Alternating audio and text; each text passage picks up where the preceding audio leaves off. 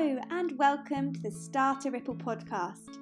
I'm your host, India Pearson, and I believe ripples are made when we connect movement with nature, not only for our mind and body, but also the environment too.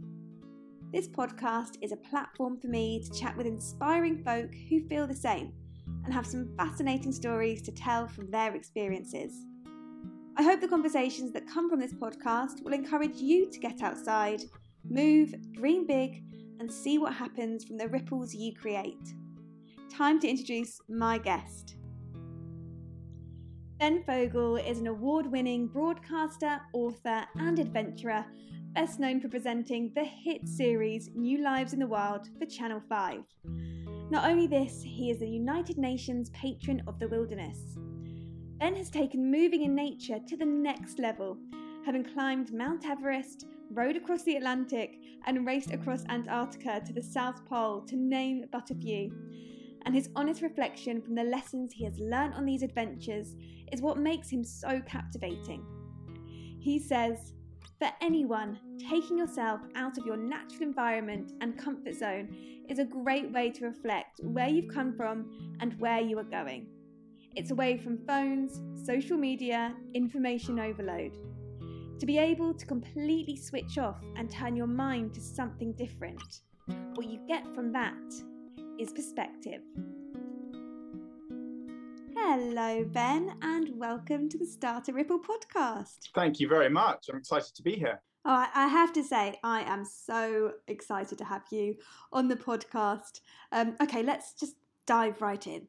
So you have done some mammoth challenges in your time. You know, you climbed Everest, rowed across the Atlantic, raced to the South Pole, and ran 6 consecutive marathons across the Sahara Desert.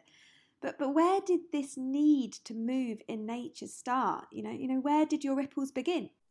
It started quite late, if I'm to be honest. It's not something that I can say ever since I was a little boy I've been drawn to adventure or physical exercise. If anything, actually, as a child, I actually disliked sport, because sport as a child for me was very defined. Sport was football, sport was rugby or cricket, and unless it was a specific sport like that, even cross country, then you weren't in the gang. And none of those kind of traditional sports ever really appealed to me. And the notion of going for a run without the pressure of a teacher chasing you, without the pressure of other people commenting on how fast you were or being out of breath and being stuck at the back, actually meant that I kind of shied away from any physical activity because I didn't think I was very good at it. So it came much later in life. It actually started when I went to live on the island of Tarrantay for the BBC experiment Castaway, which was about 21 years ago. That was probably the first time when I realized the power of nature as a healer, the power of nature for mental well-being, for physical well-being.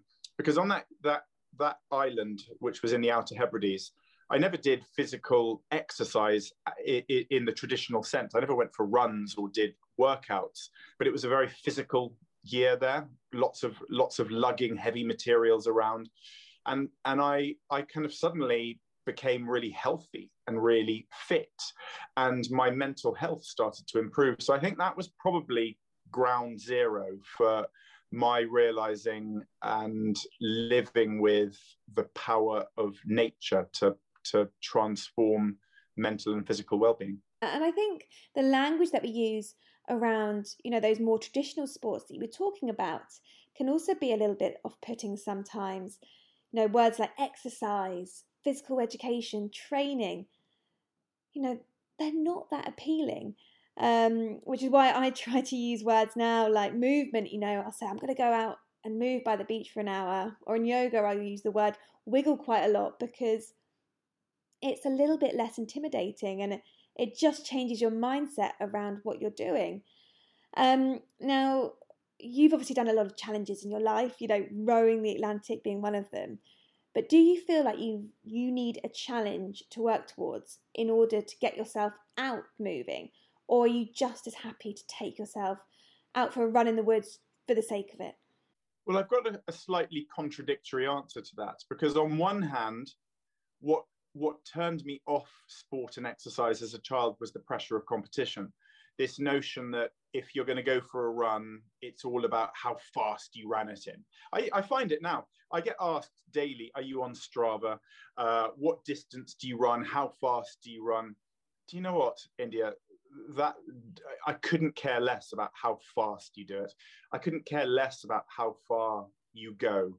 It's all about what makes you feel better. So let's take today. I went for a run today. I really didn't feel like it. It's a bit gloomy where I am. I'm a fair weather runner. I like to run in the heat and the sunshine. So this winter's been quite hard, a lot of mud and a lot of dreary, rainy, cold weather. But for me, I was able to run until I turned that blue Monday sentiment into a happy Monday sentiment.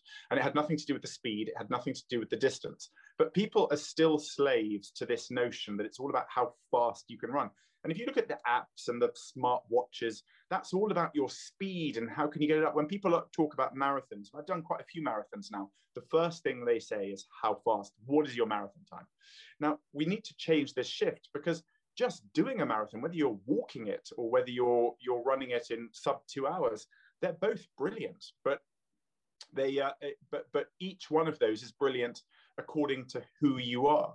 So for me, I hate any sort of pressure. But where I contradict my answer, I find that actually we do have to be motivated to get out. I think a lot of us, it's very easy. You wake up and you think, I really don't want to go for a run. I've got myself in these little periods where I go for a long time without doing exercise. And it's amazing how you spiral down, and it's quite hard to get yourself out of that little rut of not going.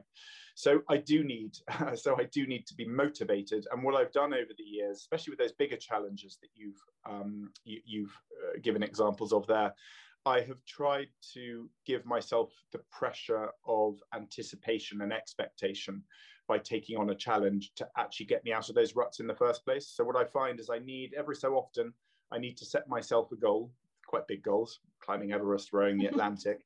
And that has shaken my fear of competition, because I don't like this pressure of people expecting you to finish things in a certain amount of time. But I think sometimes you do have to confront those. I think it's really important. So the contradictory answer is, I don't like competition, and I don't like trying to do things fast, and I don't like doing things in a competition arena as such, but I also see the benefits, and I do force myself to confront those occasionally. And the competitions that you're choosing to do are in very unique places. So, from an outsider's point of view, it seems like it's as much about immersing yourself in the experience of being in the middle of the Atlantic Ocean or the Sahara Desert, as much as it is about, pushing yourself to get a certain time, for example. It is. It's very much about that. And they're also very, very slow. Walking across Antarctica is very slow, and I'm very good at a very slow plod. It's amazing how often I turn up to do a marathon, for example, and everyone's like, what are you going for? Are you going for sub 2? I'm like, I'm going to try sub 4. Yeah, just going to try and finish. I just want to finish. And as long as it's like a long, slow plod, I could just give me a multi-marathon and it's great. I can do a very slow plod. It's not going to be particularly beautiful. It's going to be slightly ungainly. There's going to be no finesse to what I do, but it's about controlling the mind and getting yourself into this sort of zone. I don't actually do yoga. I know you do yoga and things. I probably should, because I really enjoy the spirituality of exercise, of getting out, and paddleboarding.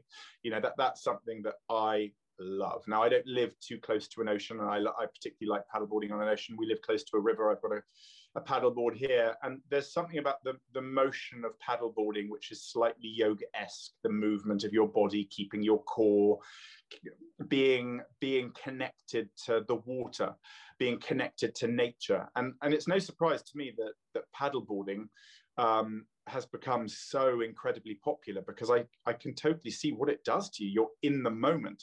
And that, for me, is what all of these big experiences have been. Rowing the Atlantic Ocean was as much about the whales that we saw while we were out there. It was as much about watching the weather come in, about surviving at sea, as it was about the competition of getting from the start point to the end point.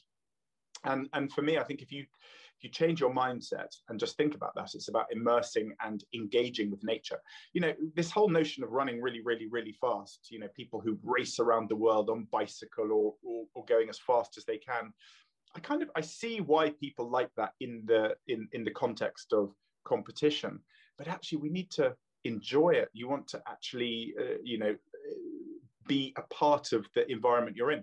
That's why dog walkers, I think, are really connected, because you're going very slowly. The dogs are going back and forth, and you suddenly start to sit and you start to actually, engage with the landscape you're in. You know, you'll know, India, about the art of forest bathing, which was developed in actually no one really knows where it came from. I think it's probably just human nature, but you know, the Japanese have practiced it for a long time, the Scandinavians have, and this is the notion of, rather than going to a beach, which we contextualize as the place where you sunbathe, you lie there and you absorb the sun's rays. Well, forest bathing is the forest example of that, and you lie and you just let nature start to act around you. Because, you know, if you're running through a wood, you're not going to see anything, let's be honest. You know, especially me, my big lumbering footprints, everything scatters. But as soon as you spend some time and start observing, the theatre of nature begins all around, and that's what I find very kind of therapeutic. Yeah, I love that, the theatre of nature. Amazing. Yeah, I think it's about awakening the senses. You know, I love teaching yoga outside. It's one of my favourite things to do. In the summer, I have a space that looks out to sea, and you know, I ask my students to feel the grass underneath their fingertips and to really listen to the sounds of the waves crashing against the shoreline. And it's such a powerful way of bringing your mind into the present moment and having this awakening. You know, it's incredible. Now, I read a quote from you somewhere that said, adventure doesn't need to be crossing a pole or rowing across an ocean. An adventure can be anything out of the ordinary. So how have you kept your adventurous spirit alive over lockdown? Well, it's been a hard one, but I think to continue on the theme we were just on, India, I think what's quite interesting is, again, sport and exercise pre-pandemic was often, for not everyone, I realize this, but for many people, it was going to a gym. And the gym was the church or the theatre of exercise. And you would get onto a running machine or a rowing machine, or you'd use the heavy weights that were in the gym. Now, obviously, you know, and I feel awful for all gym owners, but they have effectively closed down for the whole year. So we've all been forced to adapt. For me, running was, I really engaged much more with running during lockdown than ever before, because I was one of those gym goers, I have to admit. But I think what it's done is we have all realized that actually the landscape around us, whether you're lucky enough like you to be close to the beach, I've got woods near me, not everyone has that, but most people have access to a park or a green or a scrubland, whatever it is.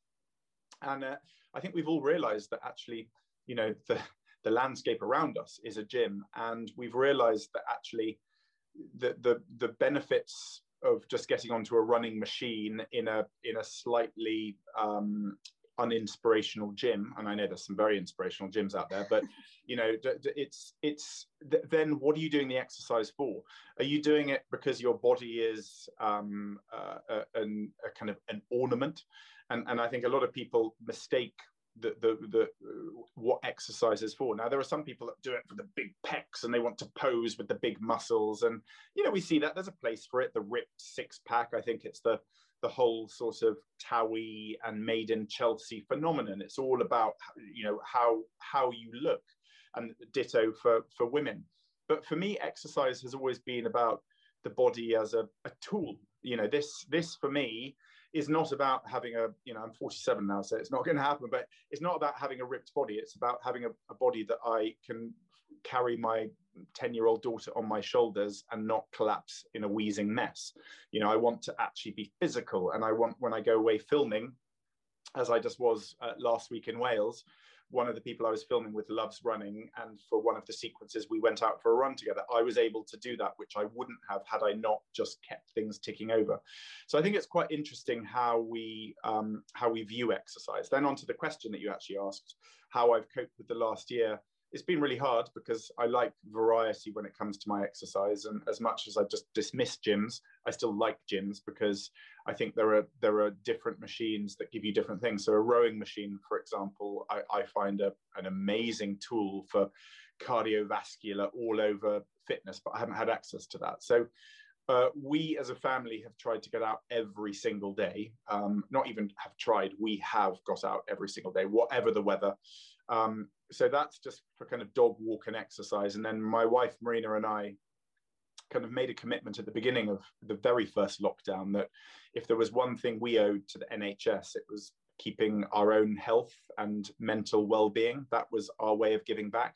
You know, I know there's this whole thing of stay at home, protect the NHS. Well, personally, I think it's, stay at home and keep yourself fit and healthy, protect the NHS. And it's funny, isn't it? Because, you know, we're out in the countryside, but certainly during the first lockdown, you know, I remember cars beeping at me when they saw me running in a kind of aggressive, get home, you're not supposed to be out. People were taking this stay at home very literally.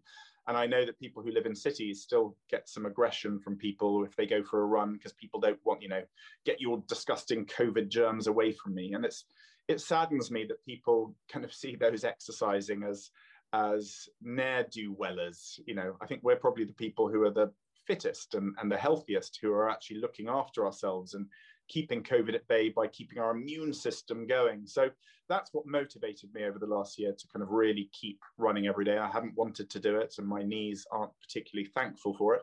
But my wife, I think it was the best decision my wife and I made, and it's kept us sane, to be honest. Now, I follow you on Instagram, and I have seen that you've also been doing some Wim Hof training, you know, running out in the freezing cold in just a pair of shorts and taking ice cold baths. Do you mind explaining a little bit more about this Wim Hof theory and how does it make you feel? Yeah, so the Wim Hof theory is something very basic, which I've admired for many years now because I've seen the benefits of it, and it's basically about cold water, cold air immersion. So his theory is very much based on the whole barefoot running model. The barefoot running model basically hypothesizes that our feet have been overprotected by modern trainers, and we've lost connection with all those incredible nerves and things in our feet. So the idea being that actually you release your feet and you get more out of yourself. And there's different forms of barefoot running. You can wear these ridiculous shoes that have 5 little toes that you wear. You can buy unconstructed shoes, or you can actually be barefoot. Well, the Wim Hof method basically hypothesizes that all these clothes and central heating have been to the detriment of our bodies, because suddenly all the veins that you might have in your arms have lost their ability to be really effective. So his model is about immersing your body with cold and boosting your immune system and your mental well-being. You can do that in a cold bath, in a cold, icy swim in the ocean, or bare chest running. Obviously for women, sports bras, whatever it is, but it's wearing minimal clothes. And I kind of felt as the winter encroached, shorter days, it's a pretty depressing time, whatever your mental well-being. I think a lot of people have struggled for the last few months. And my way of overcoming that, and my wife did the same, was cold showers and embracing the cold. And I really have found, I have found it life-changing. I really have. I can't recommend enough for everyone. Just try the cold shower thing. You can have a look at his site, and it gives all the details of how to build up your immunity to it. Not the cold weather running, by the way, and bare chest running, as it's sometimes called. It's hard. I did one last week, and I was exhausted by the end of it. It took me quite a while to recover. I probably went for a bit too long, and it was really cold the other week. But actually, I still think the benefits are extraordinary. Yeah, I can vouch for that. And, you know, from walking my dog on the beach every morning, I'm seeing more and more people, you know, swimming in these freezing temperatures. And they come up out exhilarated, and every day it seems like there's more and more people doing it. And I've done it a lot more myself this winter too. And I have to say, I find the benefits come after. I don't enjoy it in the moment, and I certainly don't enjoy the lead up to going into the cold water. I feel the benefits when I'm home and I'm dry, and that's when I get that buzz. Do you find that too? Well, I think this is symbolic of lots of things we do in life. The anticipation and doing it are never necessarily the most enjoyable part. Often it's the reflection and it's the way you feel afterwards. So I went for my run this morning. I feel great now because I don't feel guilty that I haven't done it.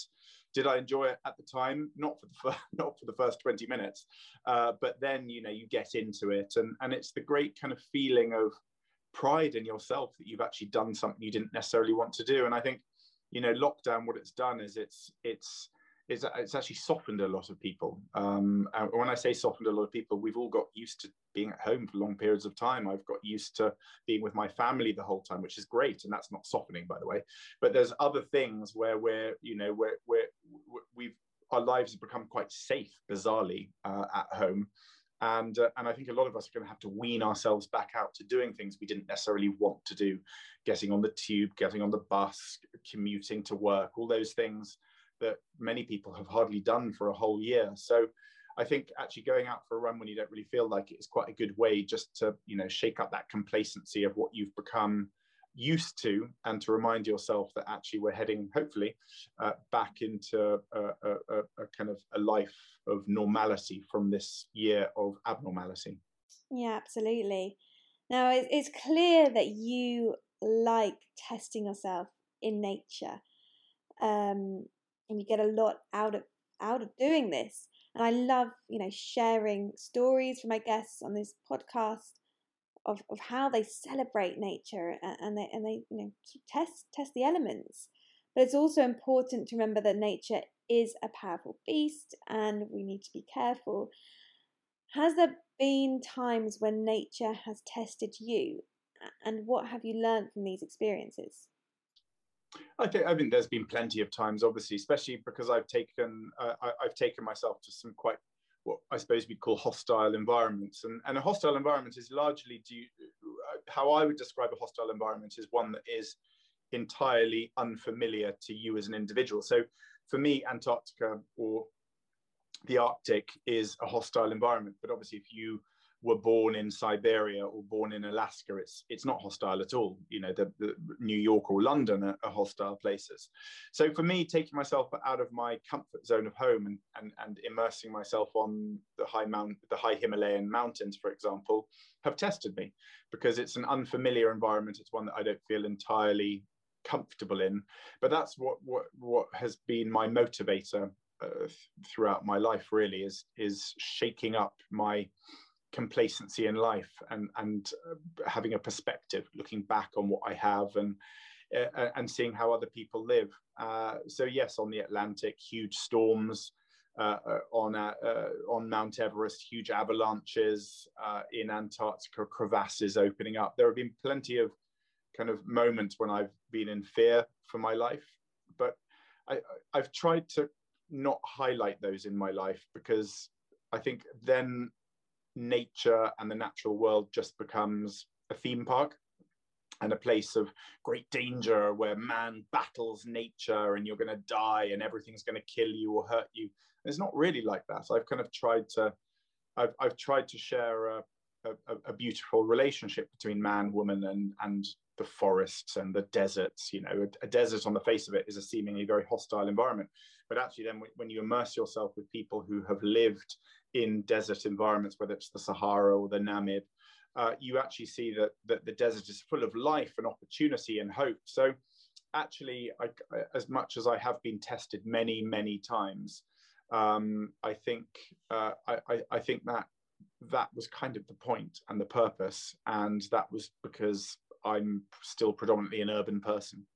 Yeah, I get that. We go to nature to test us and to take us out of our comfort zone and what we know. Now, you've obviously immersed yourself in many different environments around the world, and by doing this, it must have changed the way you see the world. I know that you're the UN Patron for the Wilderness, so you clearly have a desire to give back. But at what point did you realise you wanted to do this? And I guess, use your position for activism? Yeah, I think it's twofold. Part of it is the guilt, because I've obviously flown a lot over the years to get to lots of these places. So I'm aware that my carbon footprint has been higher than many, many people in the first instance. And then the second point is that by being in these environments, I see firsthand the retreating glaciers. I see firsthand the rising sea levels. I see firsthand the drought or the excessive rain that communities have had. I haven't been anywhere in the last 10 years where the people, the communities, the locals haven't complained that their weather is completely flipped on its head. So I think you'd have to be I still find it hard to see how people could possibly deny that things are happening.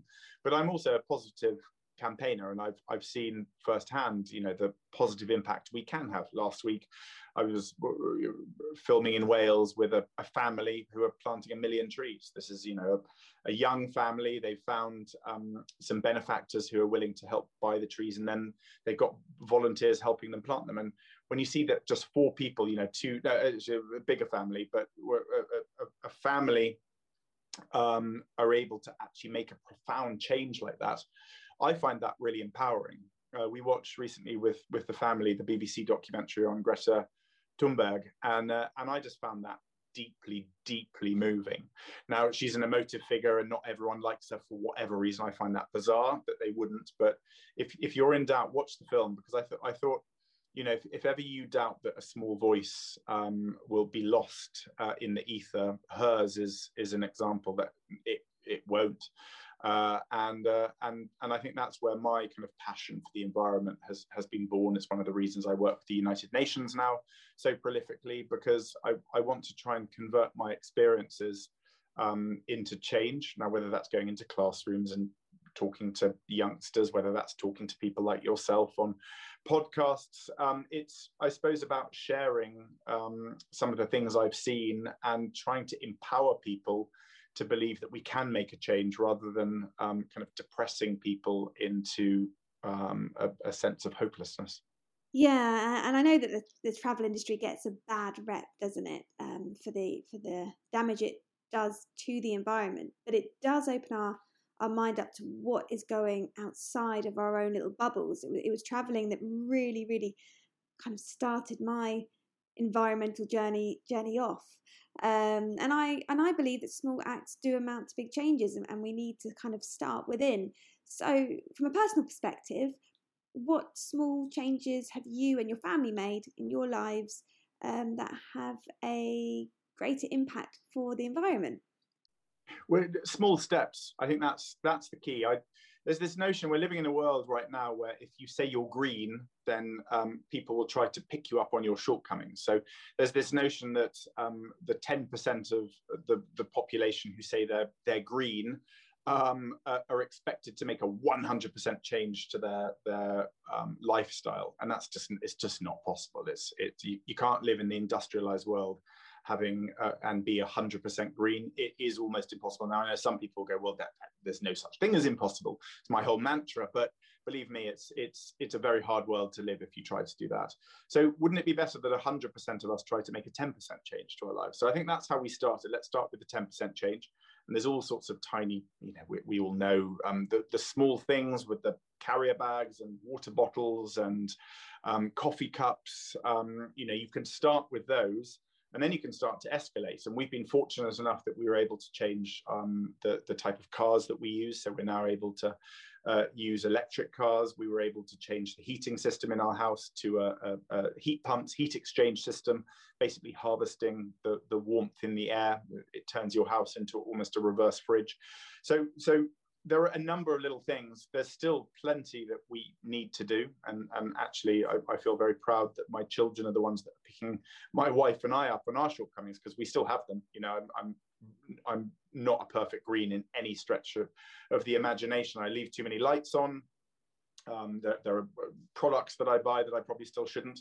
But I think it's small steps. And I think if we really do all work on this notion that we're all a tiny pixel, if all those pixels come together, just imagine how clear the image is going to be. And that's sort of my that's my motivator, and that's how we try to live. Starting at 10% is really realistic and a great place to start, and then you can always build up from there. And watching your show New Lives in the Wild, it's clear that families have done that. And I think I watched an episode the other day where the family said that they were at sort of 60% self-sufficiency, which was incredible. Okay, so speaking actually of your show New Lives in the Wild on Channel 5, I'd love to talk about your experiences when you go to these places and you have to disconnect from technology. You might be somewhere in the middle of nowhere where there's no Wi-Fi, or the guest might ask you to put your phone away. And I'd love to hear from your point of view how that sort of changes your experience, changes your mindset, having those breaks from technology.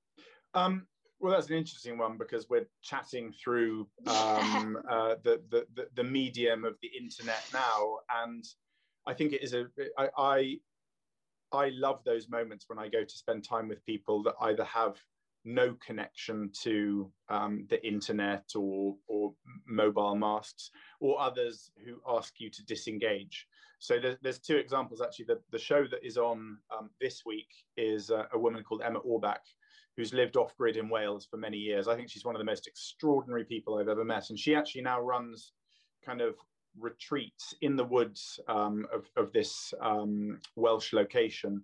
You go there to decompress from technology, to disconnect from technology.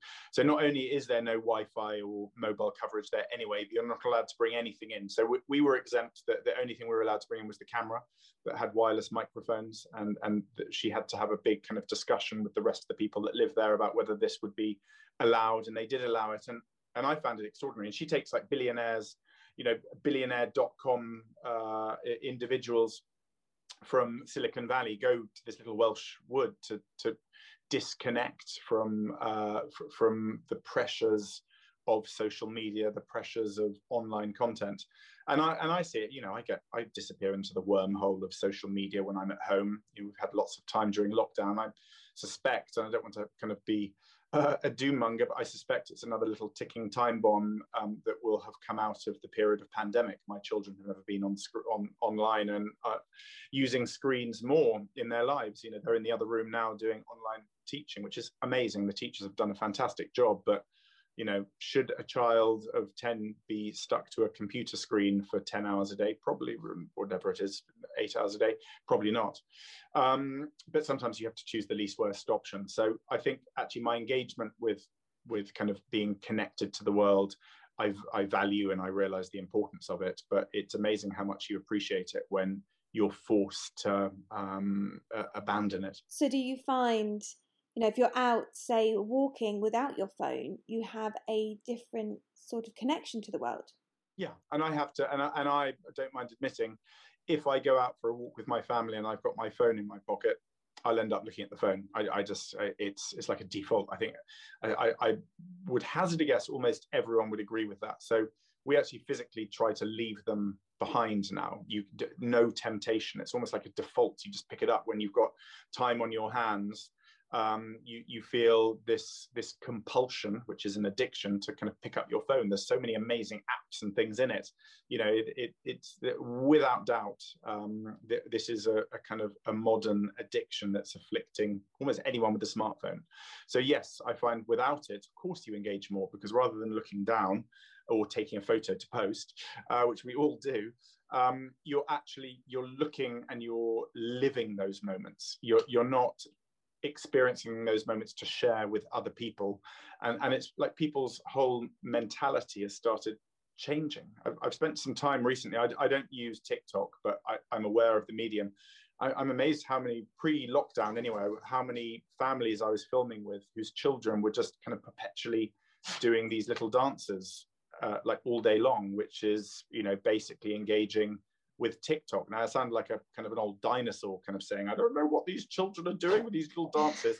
I engage with social media and I can see the benefits, but you have to start to question what people are using it for and how they're actually engaging. Yeah, and then that actually brings us back around to one of the first things you spoke about, which was Strava, and that whole idea of are people doing stuff just so they can share their time or a photo? Now, I can definitely sort of say that I can end up doing that sometimes. I know that when I go out for a dog walk, and if I've forgotten my phone, and I get annoyed with myself because I think, oh, I could have got that lovely photo of my dog or whatever. But actually, those memories, they're still valid, even if I don't take a photo of them and share them. Then they're really special between me and my dog, and it can be easy to lose sight of that. Now, I'm really interested to know, where do you feel most connected? Is it by the sea, the forest, the countryside, the mountains, or the jungle? It would be the coast, without doubt. I was born in London. My father's Canadian, so I spent lots of time on the lakes in Canada, and water generally has always been my environment. It's where I feel most comfortable, on it, next to it, under it. I don't really mind. Water for me, I find incredibly therapeutic. I always thought I'd live by the sea. We're about as far from the ocean where we are in Oxfordshire as you can possibly get. But I feel most content if I'm by the ocean. Having said that, obviously all those other environments have their virtues, except for the jungle. The jungle is quite a hard one to sell, really. It's a bit scary. I spent quite a lot of time in the jungle, and I'm still struggling to form a good bond with it. But oceans, water, I find, I don't know. I think there's if you imagine, how much water is in us, I think there's got to be some connection with water. So many, there's so much that comes from water therapy, cold water immersion, swimming, being near water, the noise, and I'm certainly one of those. Yeah, I think the pull of the ocean is very strong for a lot of people, and that parallel you made, with us being made up of so much water, I think it's between like 60 and 70%. There's got to be something in that. Okay, Ben, so I ask all my guests this question. Looking back at the ripples you've made in your life, what are the biggest lessons you've learned to keeping your mind and body healthy? I think it's about slowing down. I think everything is very fast. I think we live a very fast pace of life. And if you get caught up in the race, then there's no stopping. You're dragged along, and what happens is you start tripping up, you start being dragged, and eventually you let go.